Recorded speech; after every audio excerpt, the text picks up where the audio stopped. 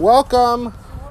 Today is November 7th, 2019.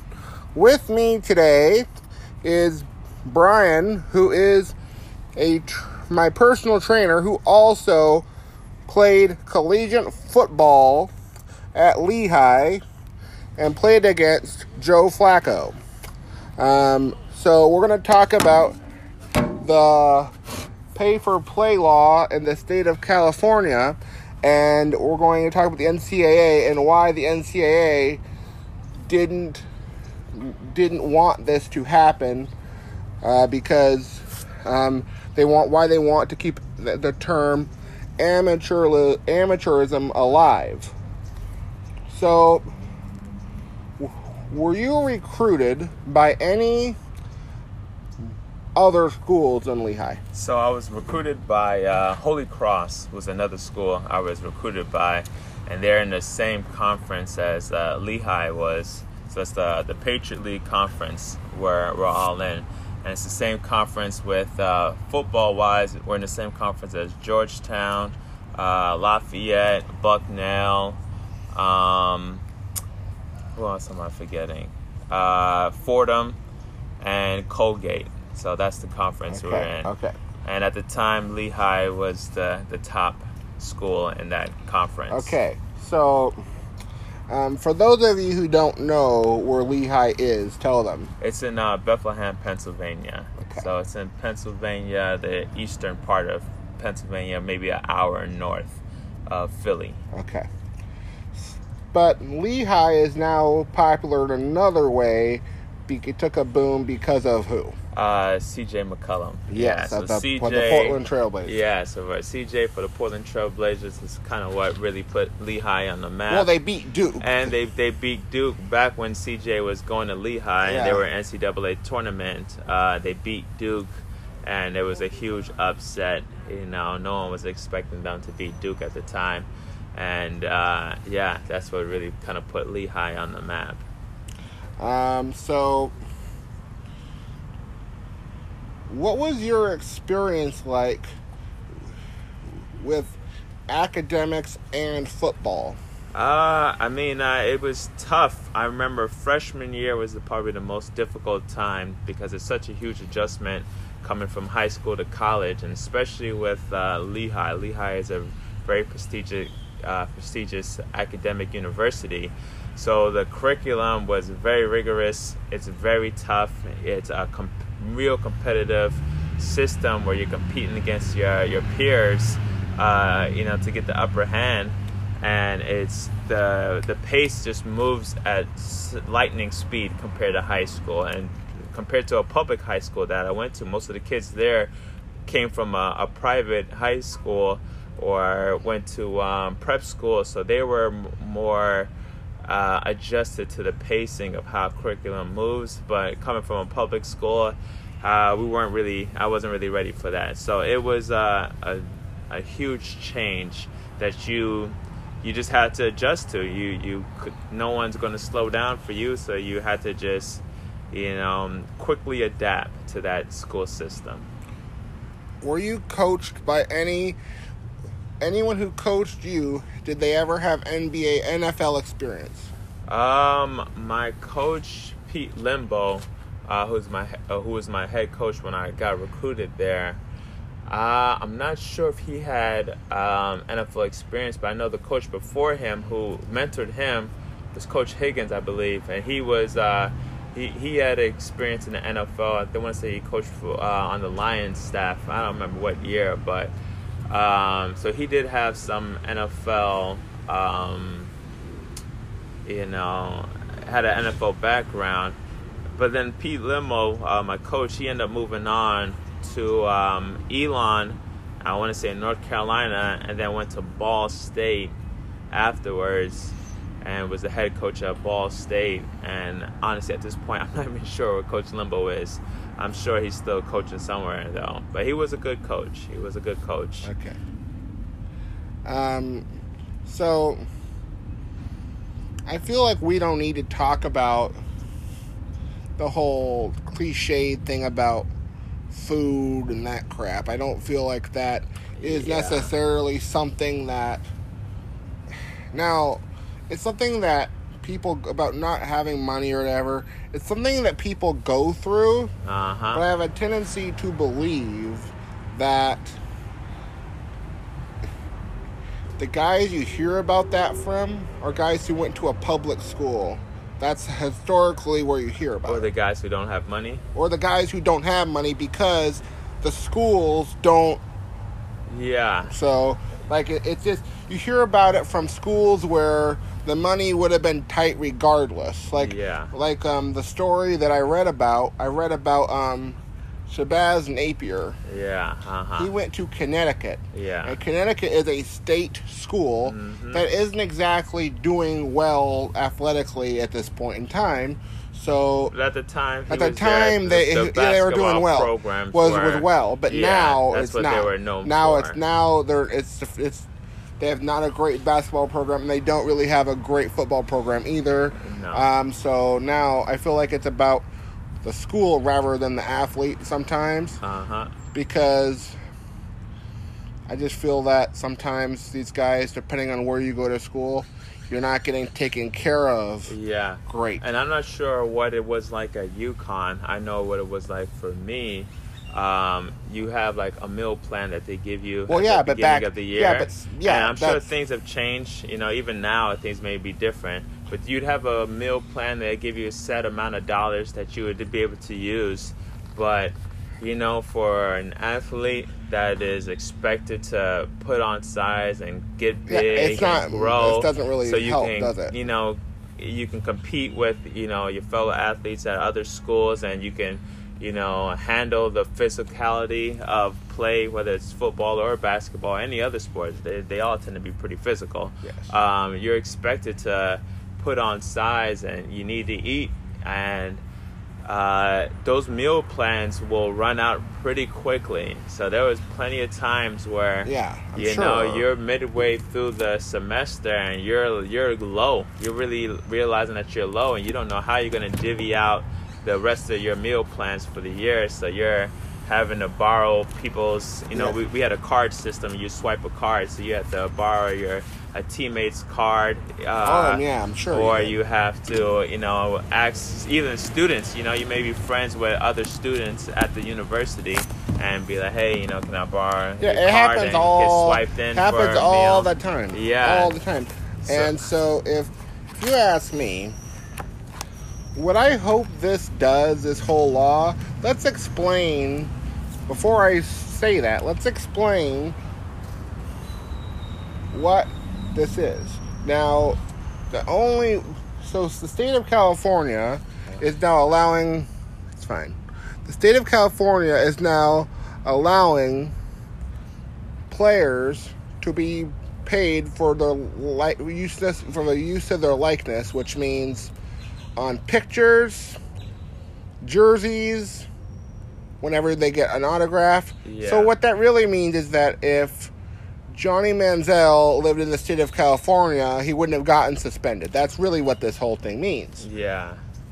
Would someone in your situation, would they have ever benefited from that? Johnny never got suspended, did he? Yes, he did. Yeah? He did. He was suspended for signing autographs. Oh, did he? Okay. Yeah.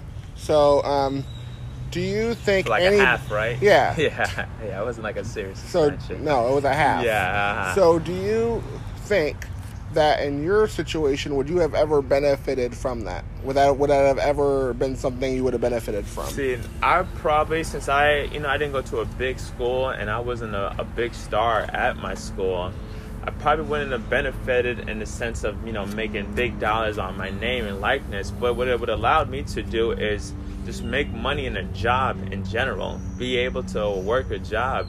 Because while you're a student athlete, you can't work. You can't work. They don't allow you to make any money because I think they're just afraid that any avenue you might be going, someone could still be paying you under the table or give you a job that they feel you didn't earn or deserve or what it may be. So you really couldn't work. And the football program just owns your life. You're on their schedule around the clock, year round. Like, they have an itinerary set. They build it out for you like years in advance. I remember freshman year, going in, they give you these huge binders that tell you the whole next 4 years of your life. And it is down to a T. They know everything you're going to do, and they have everything planned out. Things are, able to adjust and change, in year 3 and 4, but it's outlined pretty well what your year is going to be like, and it leaves you no time for anything. And what it would allow me to do, this ruling in California would allow me to get an internship. It would allow me to do something else in the summertime other than just be on campus and train. When you were in college, what was your major? My major in college was computer imaging. Okay. So it was a mixture of computer animation, graphic design, and video editing. Okay. So, obviously... And honestly, that wasn't my initial major. I didn't want that. Another thing that people don't understand is a lot of times these schools and these programs will get a kid into the majors that they want them into. So actually, I wanted to go, when I first went to college, I wanted to get into communications. It strikes me, yes. And my coach, Coach Limbo, who I referenced earlier, actually alluded to the fact that there was a communication major at Lehigh. And, maybe it was partly on me that I didn't do my due diligence. But, hey, when you're getting recruited by a college, you listen to everything that they're saying. You take it all at face value when you're 17 years old.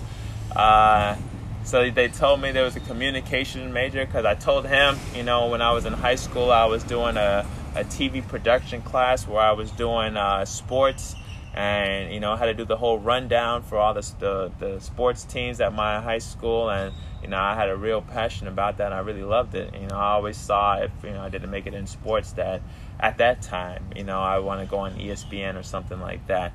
So I was hoping to go in that direction, and when I got on campus and started looking for class courses, I realized, wait a second, there doesn't seem like there's any communication courses here, So I had to adjust and figure out a new route to go to get my master's and get my degree. Do they blame it on you for not finding that out yourself? Yeah, they'll blame it on me, and I'll take credit for that. But is it 50-50 honestly, really, I was though? going to choose Lehigh no matter what. So whether it had communications or not, I would have chose Lehigh anyways. I had to, at my freshman year, I was undecided, and I just had to figure out what route to take,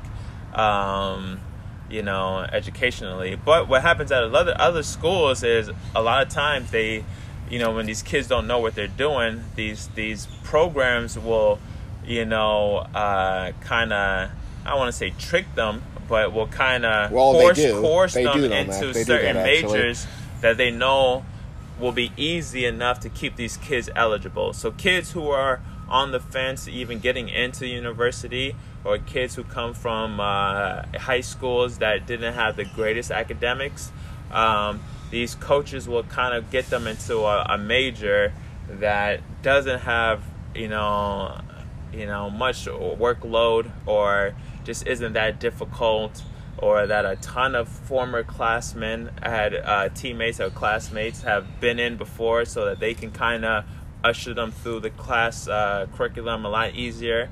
And so you end up having guys taking majors and getting a degree in a field that they aren't that interested in, or that a degree that goes nowhere down the road. So, excuse me. There was a story about Matt Liner and how he took ballroom dancing. Yeah. Does stuff like that happen? Well, we didn't have anything quite, because it's still Lehigh. We're not USC. So we didn't have anything quite as easy as ballroom dancing. Which he probably didn't even have to take. It's probably just something that, Yeah. Yeah, under the table kind of, like what they do at North Carolina for their what they got busted for. Yeah, no, Lehigh is still one of the way more prestigious universities, so you're not going to find anything like ballroom dancing or whatever like PE or something like that as a major. Yeah. But so it's still a difficult university. Like there's no, you still had to have the grades to get in there. So I had good grades coming out of high school. I was an A, B student, C on occasion. So me and all my teammates all deserved to be there. You had to do it with Lehigh because, Lehigh wasn't just, it's similar to your Ivy League schools to where you still have to have the grades to get in it, or you're just going to be ineligible after your freshman year, and that they don't want that. They need guys to be eligible. So the easier the easier programs they wanted you to get into were in the arts and science, because Lehigh is a real prestigious engineering school, and so that's what it's mainly known for. Is top 20 engineering programs, and then it's also known of recent years for their business program. So their business program is a huge program in the nation. So they know that those are the two difficult programs. So if there are guys who they aren't sure about, they try to get them to go into the arts and science program. So you can get into your biologies, you can get into your arts and media or whatever it may be, architecture. They would kind of usher you that direction. Was there ever a time when you played hurt? What happened in Maryland? Like with something where you're like, I'm hurt, like, oh, whatever, here, you're good, you're fine. Oh, that's another thing that they do historically is that that's a regular. There's a manhood that's always being challenged when you're playing football. I'm not quite sure. I'm pretty sure it probably happens in basketball, maybe even baseball. I don't know, soccer, but definitely in the sport of football, which is the bigger program of all college sports, and which is like, what these rules tend to be geared towards is football. But your manhood's always being questioned. So it's your toughness. How tough are you? How mentally tough are you? They need guys who are mentally tough, guys who can get knocked down and get back up. So everybody plays hurt. Everybody plays tired. Everybody has different injuries that happen. One time for me, we never had anything quite as significant as the Maryland, situation where you have a teammate losing their life. But we definitely had times to where, I remember I had a teammate of mine who did his off-season program in Louisiana, and then he came back up, and you had to do this performance test before a camp, and you had to do this performance test before camp, and it was doing 300-yard shuttle, and which is like running 50 yards and then running back, and you had to do that 3 times.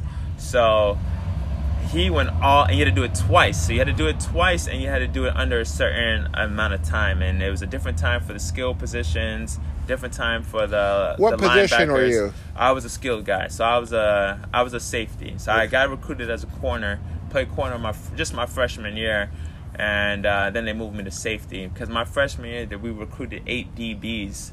Just because I don't know why they recruited that many DBs. So we were kind of backlogged at corner specifically. So they were starting to move guys around. So they moved me to safety, and they moved some other guys to linebacker. Because you start to put some size on, and they wanted to really emphasize speed too. So they wanted to get some quicker guys out there in linebacker. And once they bulked them up. What was the amount of success that your program had while you were there? Oh, we won our conference twice. And we got robbed of the national championship my freshman year. So my freshman year, we won our conference, and we made it to the playoffs. we're different from the Miamis and the USCs. They play in the FBS. Yes. We call it FCS. At the time, it was just called Division 1 AA and Division 1A. So I was playing in Division 1 AA. Now it's the FCS. So we do a playoff system postseason. We don't do the bowl system. So we end up being matched up with James Madison in the first round of the playoffs. And it was a home game, and we dominated James Madison. And we had this one series where James Madison had the ball on our goal line. It was, 1st and 2 or whatever. They run the play. Boom. Defense stopped them. 2nd and 1. Run the play. Boom. Stopped them. 3rd and 1. Run the play. Boom. Stop them. 4th and 1. They go for it on 4th down. Run the play. Boom. Stop them. Guys are happy. Guys are going crazy. Everybody's celebrating. Running off the field because we just stopped them on the goal line. The ref throws a flag. Says excessive celebration. Gives them the ball back. Ridiculous. The most ridiculous thing I've ever seen. I've never seen them call excessive celebration for stopping somebody on 4th down. What? Are you kidding me? What do you expect us to do? Just to stand there like statues and not walk back to the sideline after making a huge stop in the playoffs? Are you kidding me? So it was utterly ridiculous that they did that. Then, James Madison gets the ball back. They run it on first play down. We stop them. They run it on 2nd down. We stop them again. And then they run it on 3rd down, and they finally punch it in for a touchdown. And then that game versus James Madison, we end up losing by 2 points. 2 points to James Madison. And James Madison went on to win the national championship that year. They went on to beat everybody else in their way and win the national championship. And that team at Lehigh, we had 2 NFL guys that were on that team. So we had a wide receiver, Jerran Walker, who played a little bit for the Colts and played a little bit for the Steelers. And then we had Adam Bergen, who played for the Cardinals, Arizona Cardinals. So our team was good. There's not a lot of guys who are playing the FCS who do make it to the league. But when you do have guys who do make it to the league, it's a big deal. It's a big deal, This isn't, Florida. This isn't Alabama. You get 2 guys who are on the same team and FCS who make it to the league. It's a big deal. And we had 2 guys who made it to the league, and we got robbed, man. So that hurt. So we made it to the playoffs that year, and then we made it again my junior year. We made it again under a new head coach. We made it to the playoffs. So that was Who did you play in your junior year? My junior year, actually, we didn't make it to the playoffs, actually. Now that I think about it, we were co-champions, and I want to say we didn't get they gave it to the other co-champion, the playoff position, instead. So we were on the outside looking in. So I remember that's right. We were waiting because they do kind of like a selection show where they're picking all the schools across the country, who, what seeds you got and everything. We were watching and we were waiting, and we thought there might be a chance we can get it at large, and we didn't get in. So we were hoping we can get in next year. Who was the team that got in and you didn't? Who was that? That year it may have been Colgate. I want to say maybe Colgate got in that year. I'm not sure, but I want to say Colgate made it in instead of us. Okay. And Colgate did absolutely nothing with the opportunity. So Colgate is trash. Trash. They haven't been good forever. So anyway, so when you hear about sanctions coming down, the latest one is Kansas. The basketball program you're talking about, right? Yep. Yeah. How are you ever surprised anymore? Are we now in a situation where it just happens and we should not be surprised anymore? No, and that's the problem with the NCAA. No, I'm not surprised. The thing is, though, these schools do something. All these schools do something that breaks the rules, because if everyone's doing it, why wouldn't you do it? Everybody wants a competitive edge. And if you have all these universities where they're paying their students, they're paying money to different guys, and it's happening everywhere. I don't understand. They think they're stopping a competitive imbalance by outlawing it, but if you got programs that the NCAA needs, the NCAA needs the North Carolinas. They need North Carolina basketball. That's why when all this scandal came out about North Carolina, they didn't do anything to them, because they need North Carolina. But couldn't you say that they need Kansas about the same in basketball? They're not going to do anything to Kansas. You're right. They do need Kansas basketball, and they won't do anything to Kansas. They'll give Kansas a slap on the wrist. They may take some scholarships away. But honestly, I would be surprised if they do anything. I feel like they're going to do nothing, and they're going to I don't know. They're just going to do nothing. They don't do anything to the programs that they absolutely need. But if that's the case, then at the time that USC got the death penalty... Oh, USC didn't get the death penalty. They essentially did, because they haven't been good since. No, they got hit with... When they got hit really hard. They got hit really hard. But now I think NCAA hadn't hit any program that hard in a while.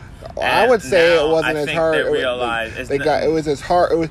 It was. I would say they hadn't hit anyone that hard since SMU. Yeah, they hadn't hit anybody that hard since SMU, and I think now that they see what happened to USC, I don't think they'll hit anybody that hard again, because there's no like true science. There's no true ruling to why the NCAA does what it does. Why it penalizes one program one way and another program another way makes zero sense. They came down hard on Ohio State for getting tattoos, and I lost Jim Tressel his job. But it makes no sense of why should have Jim Tressel stayed at Ohio State. I mean, at the time, I guess he had to leave. It wasn't a good look at the time. But, in hindsight, the political environment we're in, you fight it tooth and nail now, and you stick around. You deal with the bad publicity, and then you keep it moving, because everybody loves a winner. Yep. So all you got to do is win, and you'll survive. What was able to get Ohio State to bounce back quicker than USC, though, was that Ohio State got Urban Meyer afterwards. So Ohio State, could have easily faltered, but they were lucky that he got that. And same thing could go with Penn State after the whole Joe Paterno thing, is they got hit really hard initially, but then the NCAA started taking back some of the stuff. What do you think? What do you think the reason is for why they kind of loosened it on them? I have no clue why they loosened it up. Because no one else has ever been there. That's never happened to anyone else. Jerry Sandusky it's worse than anything. It's the worst thing to ever happen to college football, that happened to college sports. Right next to Michigan State, recent, but I think Michigan State thing was way more on the Olympic side than it was on the university side. There was definitely things that happened bad at the university, but both stories came out at the same time, so I think some people get them muddled up of which was Michigan State and which one was, U.S. Olympics. But the Jerry Sandusky thing was pretty sad. There's a documentary on HBO. It's called The Price for Gold, and what it shows, what it really does, it paints more of a picture for the IOC than it does for the NCAA. It makes it look as if the NCAA didn't necessarily have anything to do with it. Yeah. It was more the IOC. Yeah, because but Baylor had a nasty situation too over there. Yeah, and they're bouncing back. Their program is already starting to bounce back from that situation with Art Briles. Art Briles, yeah. And Art Briles was coaching in Germany or something. He wasn't. He's not even around. Yeah, I don't even know where the main thing what happened with USC was just that they weren't able to find a predecessor of Pete Carroll to get them back to their prominent position in college football, and that's just the main gist of it. I think that Ohio State got lucky, and USC and Penn State didn't get as lucky in the moment. Yeah. And that's what happened. But Penn State is already recovered. Yep. You know, they've recovered. USC is just, you know, taking a while. Yeah, and I think it's merely off of just the fact that they haven't quite, you know, filled that Pete Carroll hole. And honestly, before Pete Carroll, USC wasn't that strong of a program either. So I think we may be over glamorizing the program that USC is. You know, it may not be a true top tier program. It just has had moments where it was a top tier program, but you know, it's had more down than up at this point. Should Reggie Bush get his Heisman back, and should USC? Absolutely. 100% agree with you. He should get his. Like, to me, the whole thing of going back and revisionist history and taking people's championships away or taking people's trophies away is absolutely ridiculous. Like, taking Louisville's national championships away is the dumbest thing ever. So we're going to pretend that Louisville didn't win that national championship? They weren't the best team in the nation? Come on. Like, they are.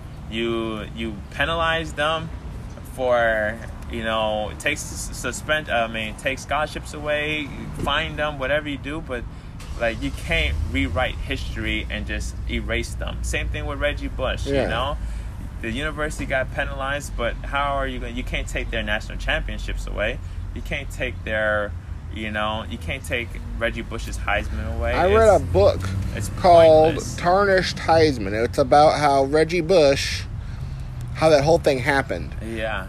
And it has nothing to do with football. None of it has anything to do with football. It was because he got into a business deal with two crooks. Yeah. And they embezzled money out of him. Yeah. And so he had to find a way to get it back. Yeah. That's all it was. He wanted to get into what was like an athletic some weird random business. He wanted to start with these two crooks. Yeah. The crooks took money from him. These two dudes took money from him. Yeah. And nothing, and he was mad because he was disappointed because the business never happened. Yeah. So he was looking for money. That's essentially what it was. He was looking. My thing is, like, that has nothing to do with Reggie Bush's performance on the football field. Yeah. Like, if Reggie Bush got popped with having all sorts of steroids and, you know, stuff in his body and his system throughout that time, then yeah, you may have a better argument to be like, well, then those are synthetic numbers, you know, those weren't authentic numbers that he put up. But his performance, his play had nothing to do with the stuff that went on off the field. And, you know, right or wrong, I don't think it warranted him losing his Heisman for an excellent season. When I went, the game that I saw Reggie Bush play in college twice. Yeah. And I was at that Fresno State game when he broke the record. Yeah. And I'll never forget that moment because there was something humbling about Reggie Bush that wasn't around, that's not around with many guys anymore. Yeah. Guys aren't honestly, just for the game the way he is. If you really want to know why USC isn't back to where it's at, it's a good chance it's the treatment of Reggie Bush of why the big guys aren't going to USC like they used to. Like, Reggie Bush was a 5-star recruit coming out of high school, and this is the way they treated him. And you get a lot of guys who are 5-star recruits who might look at that situation, and Reggie Bush was a phenomenon too. Like, guys idolize Reggie Bush. You know, high school kids and middle school kids. I remember I even had, because I played around that era of Reggie Bush, and I even had a teammate who, you know, would wear long sleeves and then cut off one sleeve off like Reggie Bush did. And, you know, I think at the time, I watched every Saints game because of Reggie Bush. Yeah, I want to say at the time, Reggie Bush might have been one of the first guys who started putting like the area codes in the eye black, you know, and then you would see a bunch of other guys putting the area codes in the eye black, representing their hometown. And, you know, Reggie Bush was a phenomenon that people wanted to be. People wanted to make highlight, you know, like moves like Reggie Bush. And he was the best runner with the football I have ever seen. The way the university turned on Reggie Bush might have put a bad taste in a lot of these high school kids who thought they wanted to go to USC. and saw the treatment of Reggie Bush and decided, you know what, I'll go to Bama. I haven't seen Bama do anything to any of their star players, or I'll go to Oregon, you know, or I'll go to Stanford. I'll go somewhere else. I think a lot of kids may have just, you know, not appreciated the way USC turned on Reggie Bush. So we have a little more time. So Reggie Bush is now an analyst for Fox. Part of their big noon show. Yeah. With Urban Meyer, Matt Leinart, and Rob Stone. Yeah. I think that's it. Is Joe Clark? Is he on that? No, he's not on that? No, okay. no. Is Dave... no, he's not gone. On It's there over. Yeah, okay. It's over. They have a totally different crew now. They recycled them. Yeah. I guess Urban probably took over for Dave Wannstedt. Probably, yeah. So, Reggie Bush hates Clay Helton. Absolutely hates him. Really? Yeah. Do you think that there is kind of a is there kind of like a jealousy thing? Like people embraced him, but they wouldn't embrace me or something like that? I have no clue. I don't think Reggie Bush cares about that kind of stuff. Like you were saying earlier, he is a kind of humble guy. The fact that he volunteered his Heisman Trophy, you know, just because he was tired of all the backlash the university was getting, and he wanted to, you know, move past it. So I don't think he I don't think he. But to most people do what he did. I don't think you do what he did, because I think that the thing is, if I won the Heisman, maybe this is wrong of me to say, I would never give it up to anyone or anything. Yeah. It would take a lot of me to be able to do that. And the thing is, Reggie Bush knows that the whole world knows he wants a Heisman. So all it is just as a symbol of what the season, you know, how it ended. But he had one of the best seasons. Excuse me. He had one of the best seasons. Oh, one of the best seasons from a non-quarterback that we've ever seen. Yeah, the all-purpose yardage he put up, you know, what he did on punt returns, what he did as a wide receiver, as a running back. You know, Reggie Bush was a one-of-a-kind guy. Guys couldn't wait. You know, people who, you know, I was coming from the East Coast, too, mind you. Now that I live on the West Coast, there's a huge East Coast bias when it comes to college sports. You know, people don't even want to stay up that late to watch USC because the games come on way too late on the East Coast. But people would stay up late to watch Reggie Bush and that USC team. Like, that doesn't happen. I'm telling you from a person who grew up on the East Coast, that doesn't happen. You're not staying up late to watch Arizona game unless you're betting on sports. You're a degenerate gambler. or if you're in Atlantic City and you have to gamble. That's about it. Most people on the East Coast really aren't just staying up super late to watch, you know, USC versus Fresno State. The Pac-12 has been tinkering with their schedules to try to avoid this from happening. But they've been unsuccessful. Well, because they haven't really had any stars. You know, I say Christian McCaffrey is probably the last big star to come out of the Pac, who is just like must-see football, you know. Other than him, there really hasn't been a ton of stars lately coming out of the Pac-12. And but Reggie Bush was that guy. Reggie Bush, you wanted to see Reggie Bush, and so I don't think him saying anything about Clay Helton, him not liking Clay Helton, is purely on that he doesn't want to see his program, you know, where it's at right now, where it's not like that USC program used to just clean up the Pac, you know, like that wasn't even a question whether they beat those guys in the Pac. So him seeing them to lose to Oregon, or, you know, have to fight with Arizona and Arizona State, and losing to Stanford, and he's not accustomed to seeing that. Think about it. And losing to UCLA and Notre Dame is another thing. If you lose to UCLA and Notre Dame, you should be fired at the US. Yeah, that's another thing. So I mean, Notre Dame's a little more understandable because they're a top tier program. But UCLA really, isn't that. We know that. UCLA is not a top-tier program. You know, USC is supposedly a top-tier program, and Oregon is supposedly a top 10 program, and then maybe Stanford, maybe Washington. But Stanford's having a down year. Stanford's not the Stanford that we've seen in the past. But Washington was back in the 90s, and it's made a new resurgence now that they got Chris Peterson there at Washington. If you were USC right now, who would you go after? Just call Urban Meyer right? is the no-brainer. If you can get Urban Meyer, you got to get him. That guy is a legendary coach. He's of this era of coaching. He's number 2 right behind Nick Saban. You can, if you want to argue it, you can, but I say Nick Saban's the best. Yes. And but he's second. Dabo Sweeney is going to come for that number 1 crown in a little bit. But if Kirby Smart wins, he might become that guy. Kirby Smart? He has to do a lot of winning, though. You got to do a lot of winning. To do what Nick Saban's been able to do at Alabama, and we forget he still won a national championship at LSU. People forget that.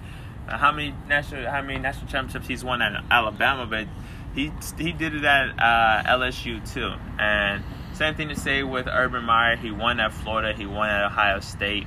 He's got the pedigree. I'm sure these high school guys would love all across the nation, love to play for Urban just because he knows how to win, and guys want to play for winners, and he puts guys in the league. Urban puts guys in the league, and he makes guys stars in the league too. I think he does a better job than Nick Saban at making guys stars, in the league.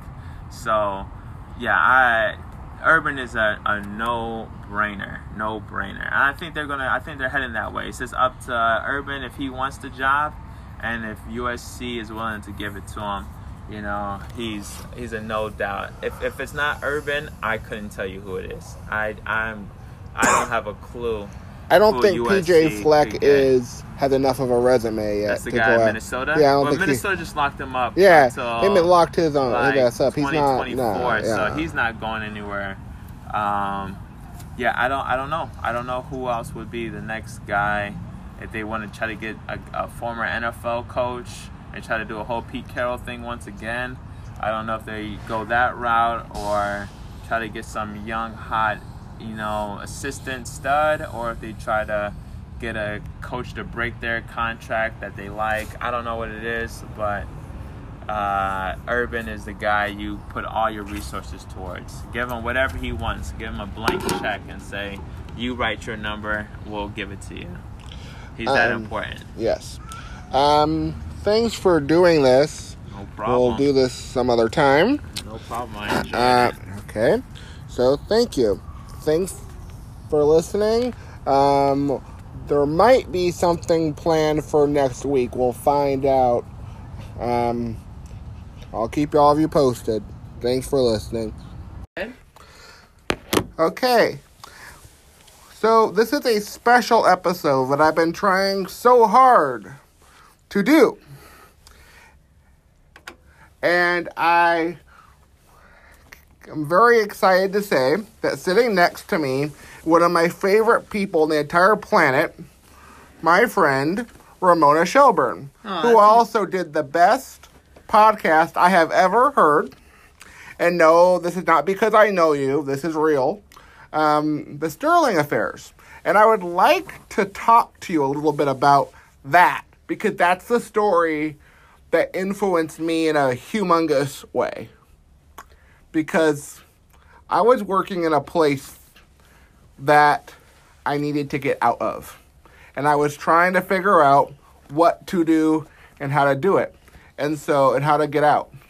And so I started listening to Mason in Ireland at this place where I used to work. And I will never, ever forget the day that I met John in USD for the first time. And so I think it's super cool that I kind of see similarities in our relationships with the two of them, as you already know. And I would like to go into the Sterling Affairs and what why I think this story, and I told you this before, is so prevalent today. There are elements of this story that I don't think we realized back then. How old were you when in 2014 when Donald Sterling was being kicked out of the league? I was working at that preschool because it was 2014. Yeah, I started working there in 13. Okay. And I was either 20. I'm 27 now, so I would have been 22. Yeah, 22. And so, do you remember when that happened? Yeah. What did you think at the time? I remember thinking, why didn't we, because everybody knew that there were things up about him before, so why did it take a mistress to make it a story? Right. That was the thing. And so, I feel like every time I go to my favorite store, I pass the Sterling Tower on the way there. Yeah. And every time, it's nothing in Beverly Hills, but in order to get there, that I pass the Sterling Tower in order to go. And whenever I pass it, I always think to myself, what type of access did you have? And how did you get it? So I obviously spoke a lot to his wife, Shelley Sterling. I had known her back when they owned the team before this all happened in 2014, but mostly I've known her since then because she ended up becoming a really important character in the whole story. She ends up being the person who actually sells the Clippers without Donald's permission. And, you know, I got to know her at the time because she was going through it and I was covering this as a news story. But I think it's really been afterwards, you know, it was really trying to understand, you know, their life together and the way they ran the team, but also like what it took for her to sell the team. And it just stayed in touch. We had lunch a few times, you know, I call her on the phone. We did a few interviews. And I think you kind of get to know a person through that process. And I always knew that was, I always thought she was the most important person in the story because if it wasn't for Shelley Sterling, I think we're still in court. I think Donald's still tying us up. I think we are in court for many years. Mm-hmm. He's not someone who would walk away quietly. And and I think that he's one of those people who's one of those litigious people that because my parents have law backgrounds. Oh, okay. So I know a little bit about that. And especially with my mom's new position, it goes hand in hand with what I refer to and the other things the work that I've done for a lot of years. It's about there are families and certain people who there's a personality that they have where they live for stuff like this, stuff that you and I would walk away from. There are people who love conflict. Oh yeah. I personally hate it. I will run away from it. I will avoid it. And I will do certain things just to stay away. Like there was a meeting at my other office today, but I actually avoided because of conflict that I didn't want to have. I just didn't want to hear it. Yeah. So I didn't go. And I feel like Donald Sterling is one of those people who loves it, and I think Shelley Sterling is someone who absolutely hated it. And this was her way of saying, I don't want to deal with it. I would rather just wash my hands of it than stay around. Well, I don't know if she hated it. I think maybe people go about things differently. I don't think she's afraid of conflict, actually. I think she's not. I think in some ways she's like better at it than Donald, even because Donald hires lawyers and yells and screams and is much more direct. Yes. But Shelley, you know, the expression is don't play checkers, play chess. Yeah. Shelley's playing chess. Yeah. Yeah. And that doesn't mean she's avoiding conflict. She's just playing chess. She's just staying above it. Yeah, she doesn't want to be defined by it. And she gets other people to do the fight for her. Where she doesn't have to get her hands dirty. But let's be honest. She has resources that most people do not have, regardless of her personality. Yeah. So, what were some people? Who are some people you wanted to get on this podcast and you were not able to? I definitely wanted to talk to Donald. And I wanted to talk to V. Stiviana, the mistress. I tried really hard. I still tried to talk to her. You know, we did have a few exchanges on Instagram, but she doesn't really have any interest in talking, which is, ironic, right? Because the whole thing started because she wanted to be famous. Do you think that she's as done with it as Shelley is at this point? In a way. I mean, she still pops up on Instagram with some funny posts here and there. We don't really hear from her anymore, do we? Right. She obviously, if she was going to say something, she would have said it to me, right? I've asked many times. And there are people who I have wanted to have on here, and these are just random people who just will not. And I have figured out that I've realized that it's better not to be the one who would be perceived as an annoyance. Well, I don't think it's that. I think for her, she's moved on. Oh, yeah. And she's got something new in her life that she takes care of a couple of kids, and I think she doesn't want to be defined by this anymore, even though she is, whether she likes it or not. Oh, yeah. And I think she just kind of wants to stay out of the public view. So it's not so much like doesn't want to take the time to do it. It's like she kind of still wants to be famous, but I think for the sake of the kids that she adopted, she doesn't want to be in the view. Now, that's what I think. That's what her lawyer has told me. But I don't know until she tells me herself. So, there is a story that in the podcast about how the Warriors-Clippers series was not supposed to... that they were trying to not finish it. They really didn't want to finish it. And I've heard a lot of people's take on that is some people thought it was weak that they played, and some people thought it was courageous. Mm-hmm. What do you think they should have done? Well, I think that there was I think that they did their... it's my judgment. I don't want to say what they should have done, to be honest. Okay. Because it really is up to them. At the time it was happening, there were a lot of people who were very disappointed they didn't make a stronger statement politically or vocally. They were letting Doc speak for them. But I respected their choice. I understood why people were upset. I actually think that if the goal was to get him removed from the league, to get him out, that them handling it the way they did was probably the smartest thing. Because if they would have boycotted, it would have been a much bigger deal. And I don't know if the other owners would have supported I don't think Adam anyone Silver. would support it. I don't think anyone would have supported that. Because it's all about... It would have backfired. Backfired, and they would have lost a lot of money because these playoff games are a... Yeah, although I don't know if they would have lost money, but yeah. Money gauntlet. Somebody would have. Yeah, we don't know who, but someone would have. And my thing with the Clippers is always that they're in a much better place. Mm-hmm. And I don't think they would have gotten any... I don't think Kawhi or Paul George would have ever considered the Clippers if Donald Sterling was still here. I don't think... Oh, yeah. I feel like if you look at what they are today, because I am going to the Hawks game, the Clippers-Hawks game on Saturday for ESPN. So I don't even know why... I don't even know what the Clippers would even be today if it's kind of hard they to didn't sell. It's really hard to figure it out. Ago? Yeah, everyone's life was so different. I just think about me working at this preschool and look at where I am today, not doing that anymore. And I feel like everyone has changed. Media has changed.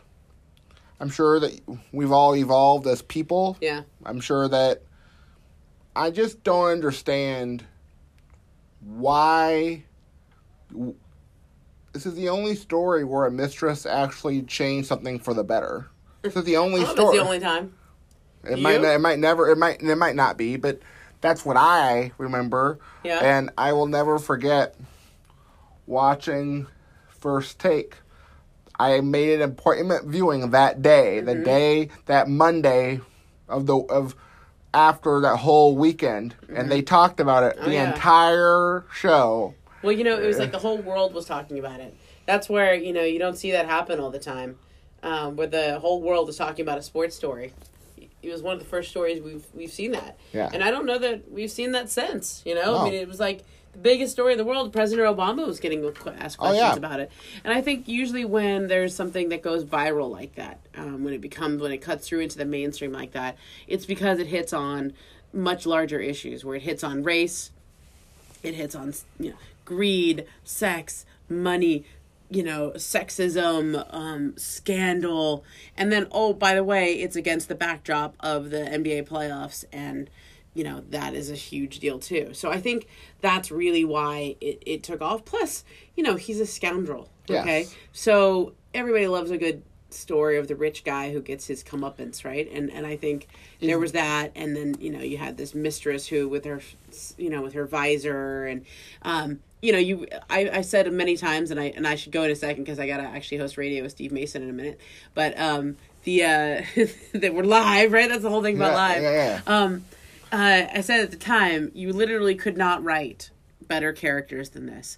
You couldn't write a story stranger than this, and it actually just played out in real time. Is this the next HBO miniseries, or should be? Is there any talks of anything happening? I can't give you details, but I can tell you there have been talks with a cable network. Let's say it like that. A streaming cable network. Or a cable network. Okay. Fancy one. No one should be surprised. surprised. This has been fun. No one this should has been be fun, Wyatt. This is with Bonus a lot of fun. episode of the Sterling Fair. Yes, You like that? Yes. This was a lot of fun. Good, I'm glad. I will have you on maybe during the All-Star break. Yeah, and let's talk about the Lakers. Oh, yeah. Now that we've talked all about the Clippers. Oh, you bet we have. Can't believe you talked about the Clippers, Wyatt. I never do. Never do. You're a Laker guy. Yes. So, I will talk